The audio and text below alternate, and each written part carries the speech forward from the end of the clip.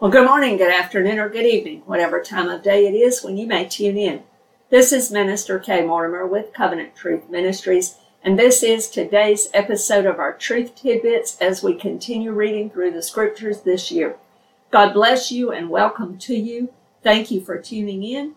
I pray that you are in a beautiful, wonderful relationship with Jesus as your personal Savior, that you know Him and love Him, and are growing in your relationship, growing in the grace and knowledge of the Lord Jesus Christ.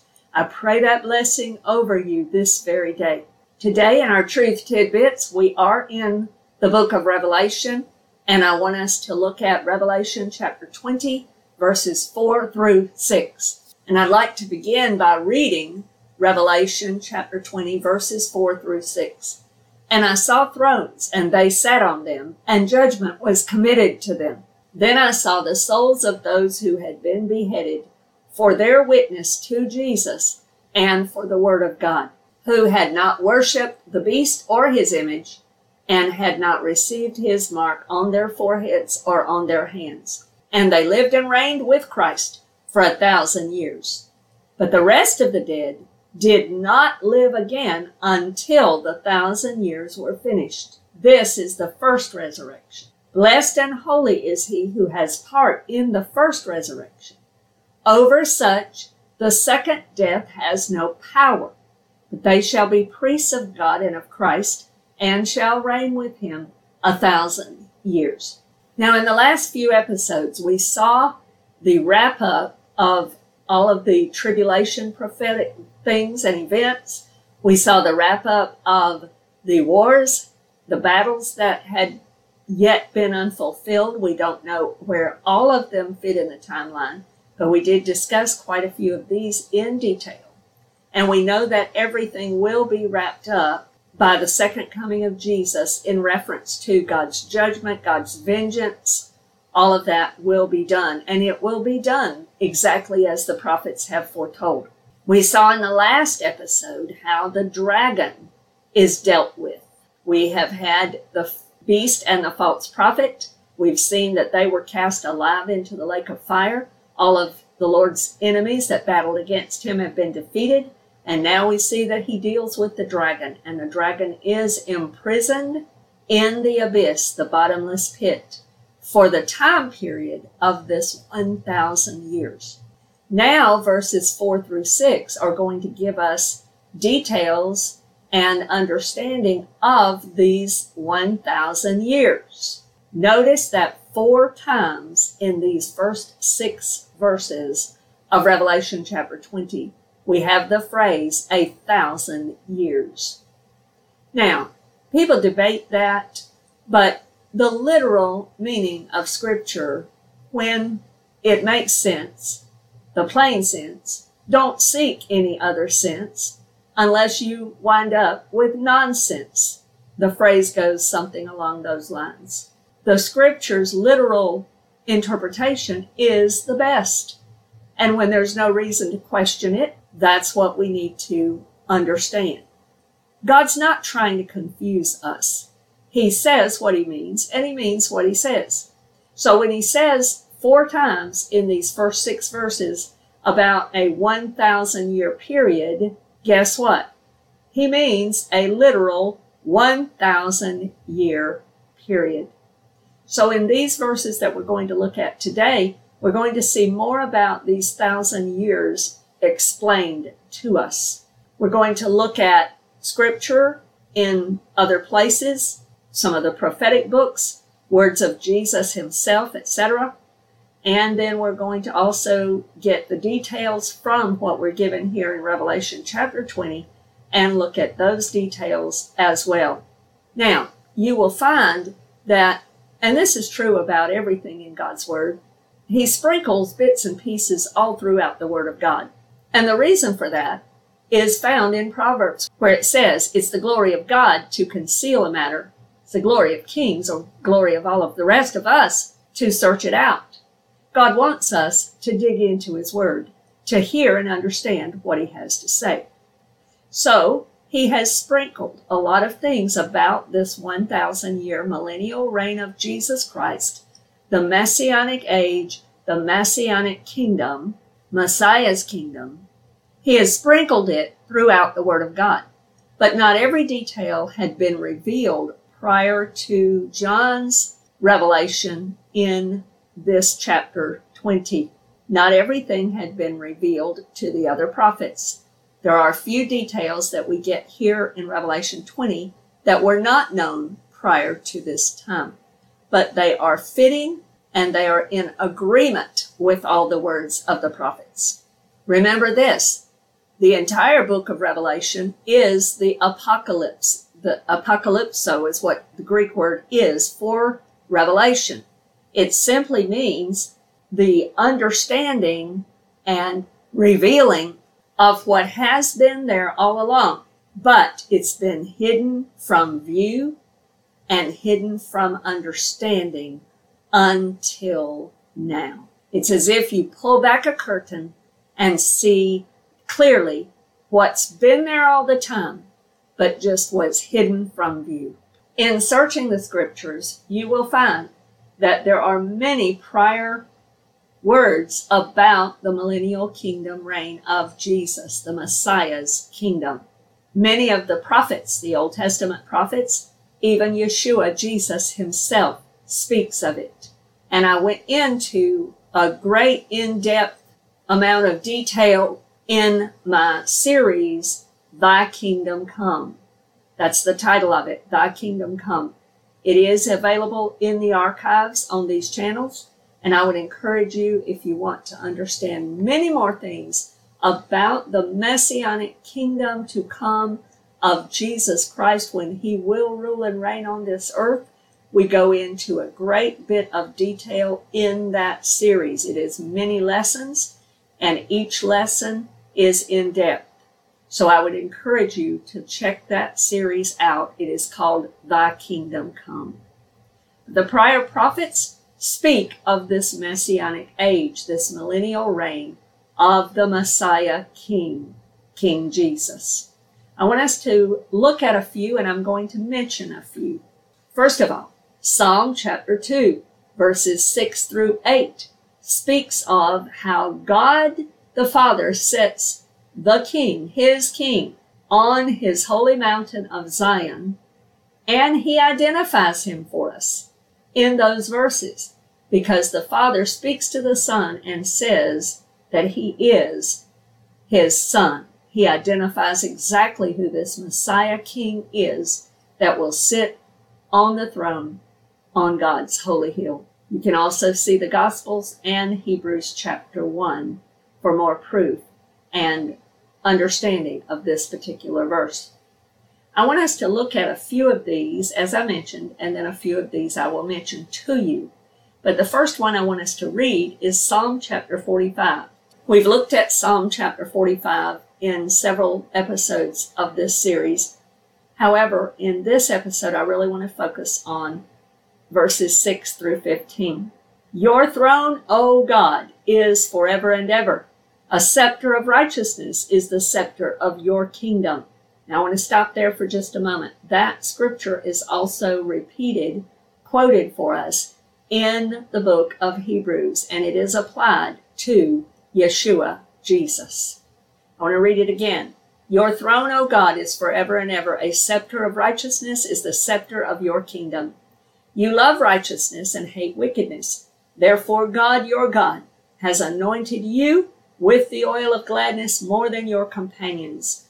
All your garments are scented with myrrh and aloes and cassia, out of the ivory palaces by which they have made you glad. King's daughters are among your honorable women. At your right hand stands the queen in gold from Ophir.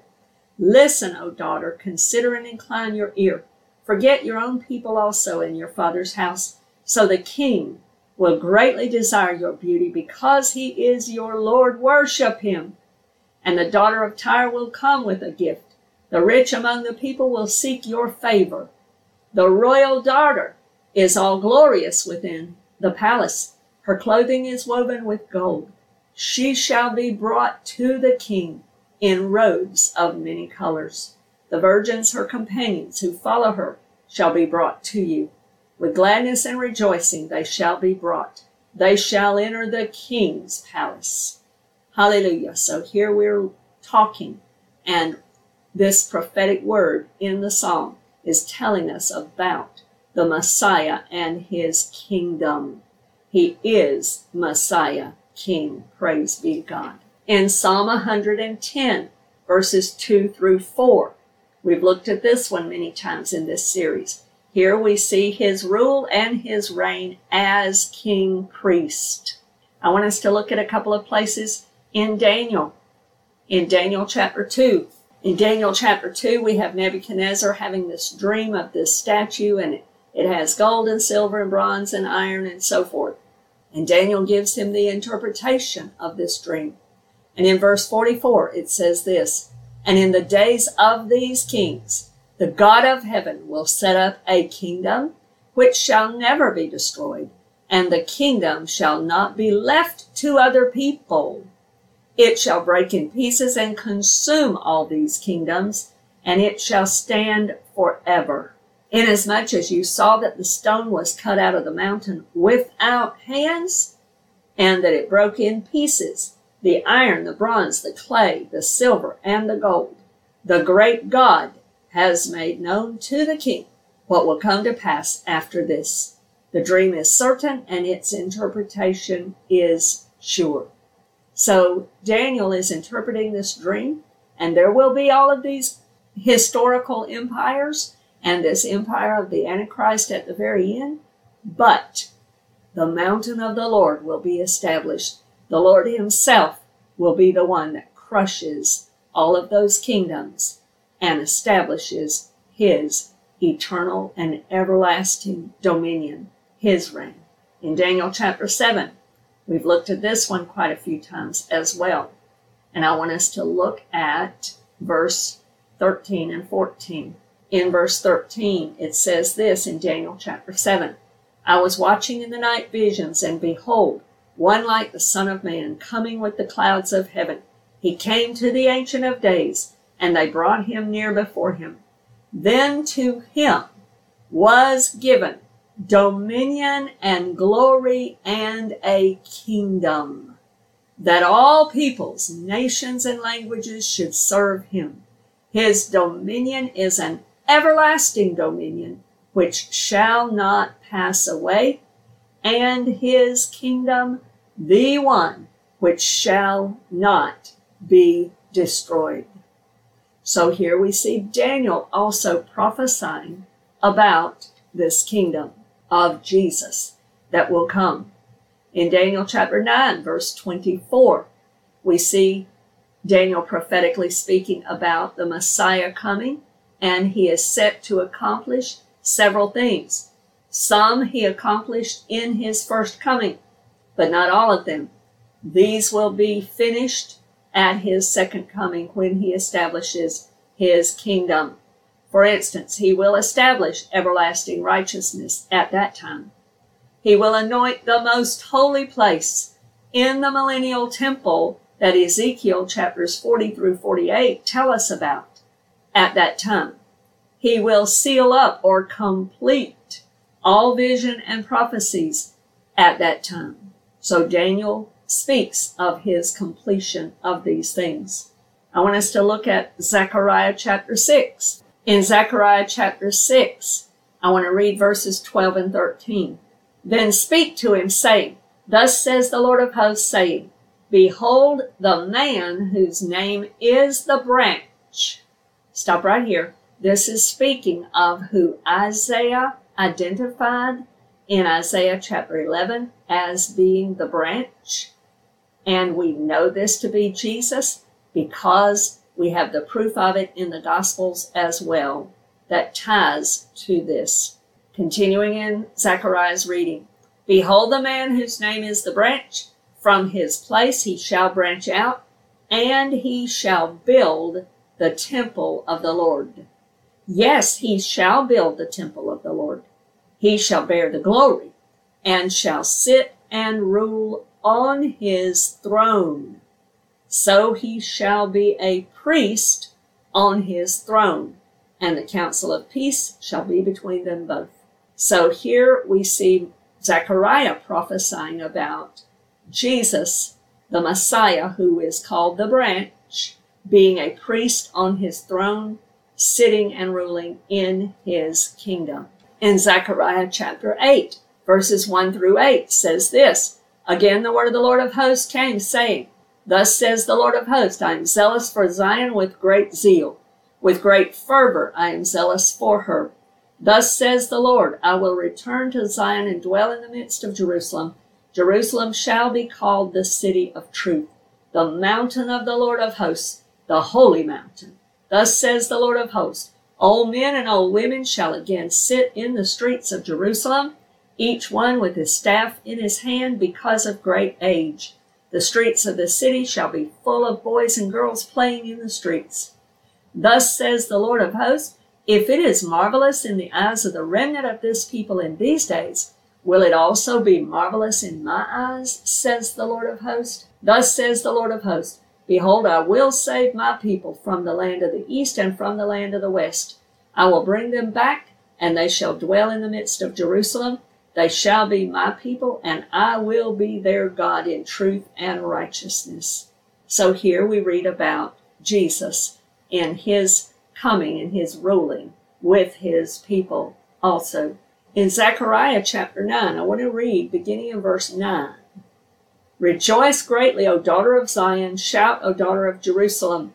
Behold, your king is coming to you. He is just and having salvation, lowly and riding on a donkey, a colt, the foal of a donkey. I will cut off the chariot from Ephraim and the horse from Jerusalem. The battle bow shall be cut off. He shall speak peace to the nations. His dominion shall be from sea to sea and from the river to the ends of the earth. So here we see Zechariah prophesying about both of Jesus's comings. He speaks of his first coming. That's when he rode in on the donkey to Jerusalem, and they hailed him as Messiah King at that time, fulfilling Zechariah 9, verse 9. But in 10 and 11, we see more about him defeating his enemies and establishing his kingdom, and his dominion shall be worldwide at that time. Isaiah tells us quite a bit about the millennial reign and the kingdom of the Messiah. I just want to read this verse to us today. In Isaiah chapter 16, verse 5, it says this, In mercy the throne will be established, and one will sit on it in truth, in the tabernacle of David, judging and seeking justice and hastening righteousness. This is speaking of the Messiah King, who will come and sit in the tabernacle of David on his throne. He is the legitimate son of David to rule and reign and sit on the throne. And notice it says in the tabernacle of David. Now, it's interesting, but it appears that the tabernacle of David will be the most holy place inside the millennial temple in that time. It appears that way to me from reading in Scripture. But he will sit in the most holy place on his throne. Now, to understand the tabernacle of David, I do have an archived series on that called Beholding the Glory. And it is a multi-episode series as well.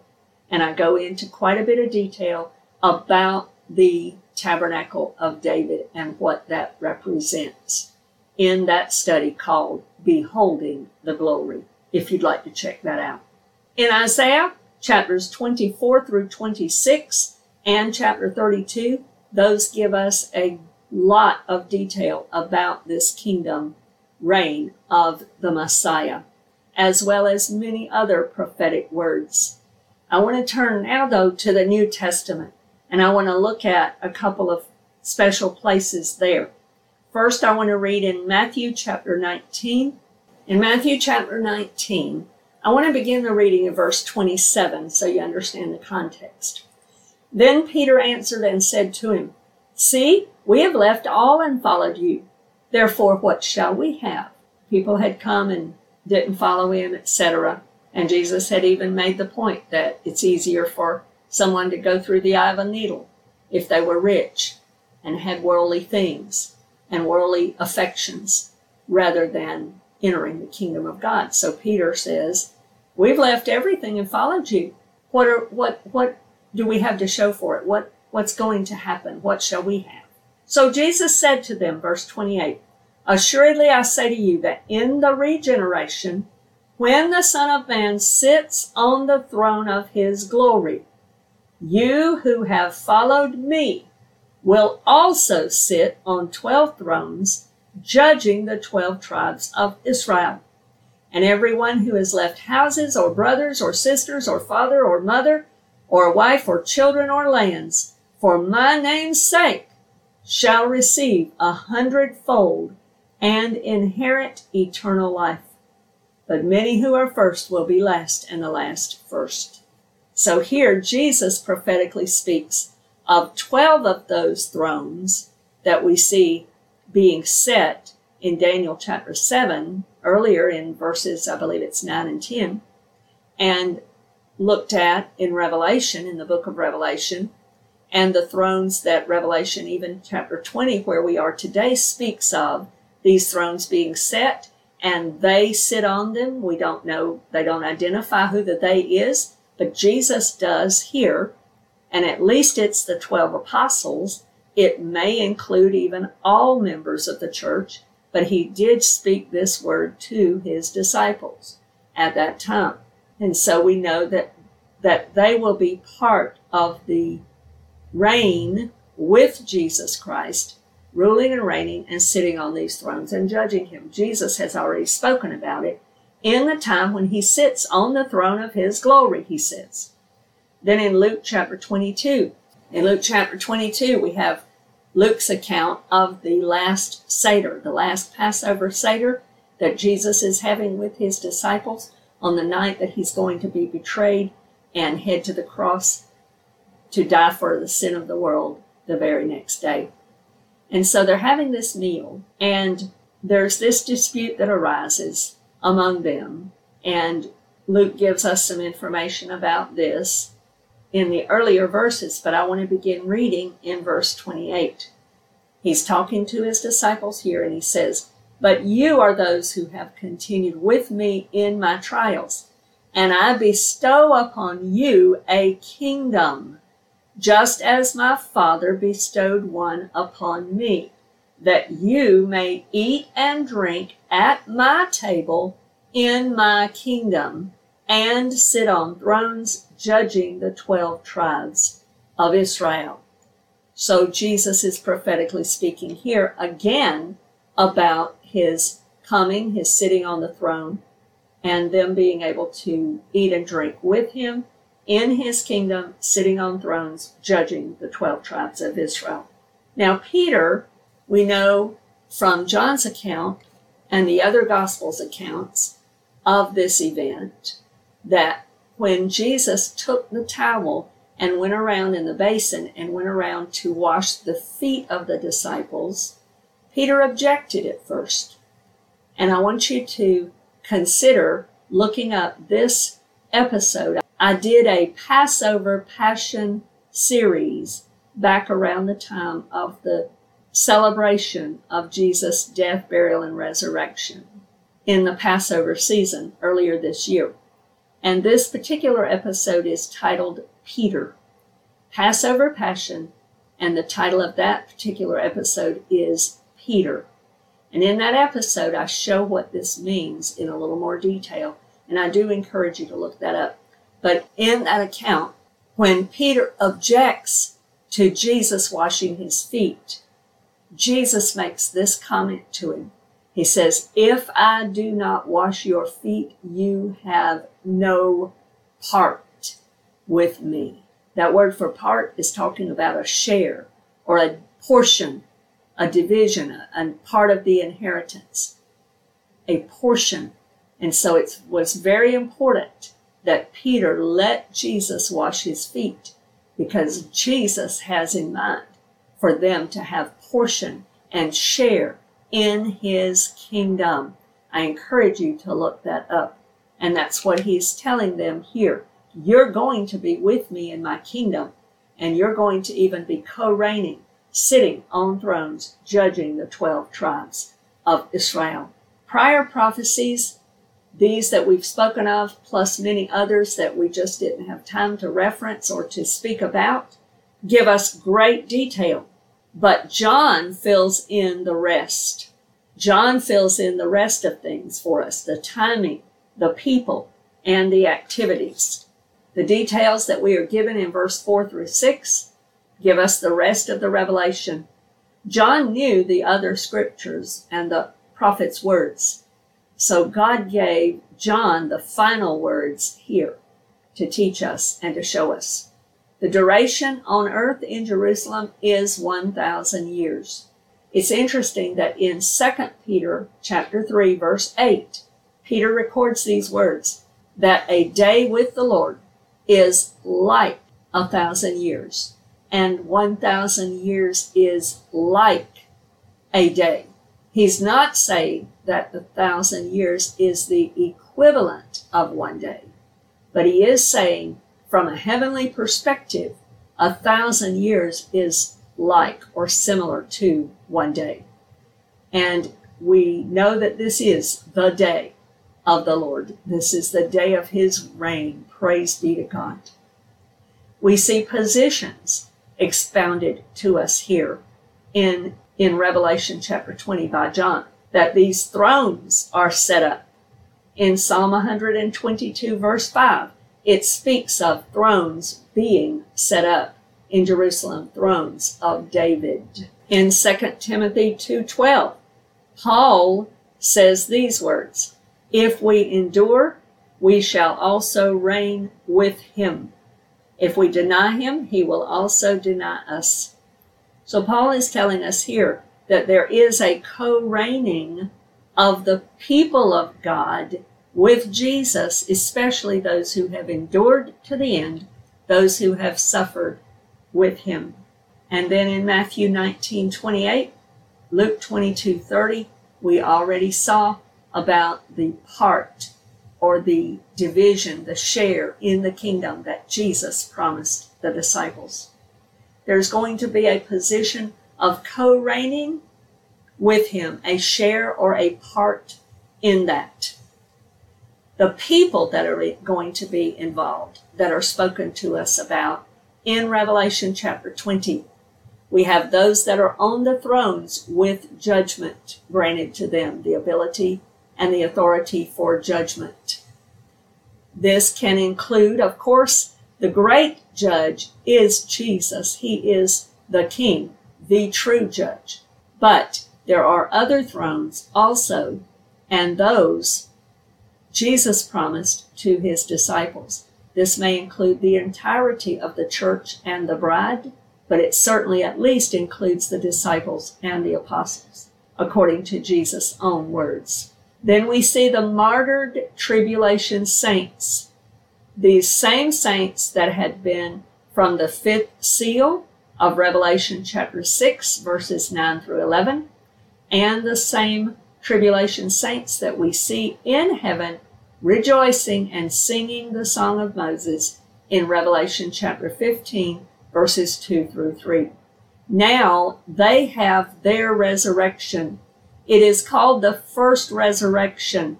Now, what this section is contrasting is the first resurrection with the second death, which is the resurrection of the rest of the dead. And we are told here that those that participate in this first resurrection, the second death has no power, no authority, no exousia over them. The first resurrection, those partaking of that are blessed. The next one, however, will be the second death. And I'm going to explain that in greater detail when we get to a future episode here shortly. For these tribulation saints, they have special blessings awaiting them in this millennial kingdom. During their time on earth, they were hated, persecuted, martyred, slain, killed, tortured even perhaps. But at the first resurrection, at their resurrection. They are very much alive. They are granted this eternal life again. They are reigning with Jesus for 1,000 years. They even have a position of now being known as priest of God, perhaps becoming part of that royal priesthood that Peter speaks about in 1 Peter chapter 2. And they are priests of Christ, servants and ministers in his temple or in his kingdom reign. Now, the priesthood is after the order of Melchizedek in Jesus' millennial kingdom. This and the prophets give us the wrap-up of the millennial kingdom, this 1,000 years of Jesus Christ. John here finalizes the remaining details for us, the duration of it, the 1,000 years, the position and service, as we've seen, co-reigning, judgment, etc., and the people involved. And the subjects will be all of the earth. His dominion, we read about, is from sea to sea, from the great river usually being referencing the river Euphrates, all the way to the ends of the earth. Jesus will be king, ruling and reigning on his throne. I encourage you to look up the Thy Kingdom Come series for more in-depth details about Jesus' millennial reign. But I want to close us down with these final scripture passages. I want to read in Matthew chapter 6. In Matthew chapter 6, we find in verses 9 through 13 a beloved passage that many people know. It's been put to music. It's been prayed many times over and over and over again. It's typically called the Lord's Prayer. In reality, it probably would be better called the model prayer, because Jesus was asked by the disciples that he would teach them how to pray. So Jesus says in verse 9, "In this manner, therefore, pray, Our Father in heaven, hallowed be your name. Your kingdom come. Your will be done on earth as it is in heaven. Give us this day our daily bread, and forgive us our debts as we forgive our debtors. And do not lead us into temptation, but deliver us from the evil one. For yours is the kingdom and the power and the glory forever. Amen." So twice here, we see two references in this passage here, in these two places, that reference the coming kingdom of the Lord. And every time we pray this prayer, we are praying for thy kingdom to come, Jesus' kingdom to come. And we are making this kingdom declaration. It is his. Verse 13 again, that portion says this, "For yours is the kingdom and the power and the glory forever. Amen." It's his. It belongs to him. It belongs to Messiah, Yeshua, Jesus. And we make this declaration here. The kingdom is his. I want to close us out by looking at Revelation chapter 22, verse 17. "And the Spirit and the bride say, Come. And let him who hears say, Come. And let him who thirsts come. Whoever desires, let him take the water of life freely." And then when we go on down in Revelation chapter 22, verse 20, it says this, "He who testifies to these things says, Surely I am coming quickly." That's Jesus speaking. The response, "Amen. Even so, come, Lord Jesus." May that be our cry. May we cry out and mean it. Thy kingdom come, thy will be done. For it is yours. Yours is the kingdom, Jesus. And even so, come, Lord Jesus. He is coming again, and he will rule and reign as king in his kingdom, in Jerusalem, on this earth, for 1,000 years. I pray this has been a blessing to you, and Lord willing, you can join us again for future episodes of Truth Tidbits. God bless you in Jesus' name. Amen.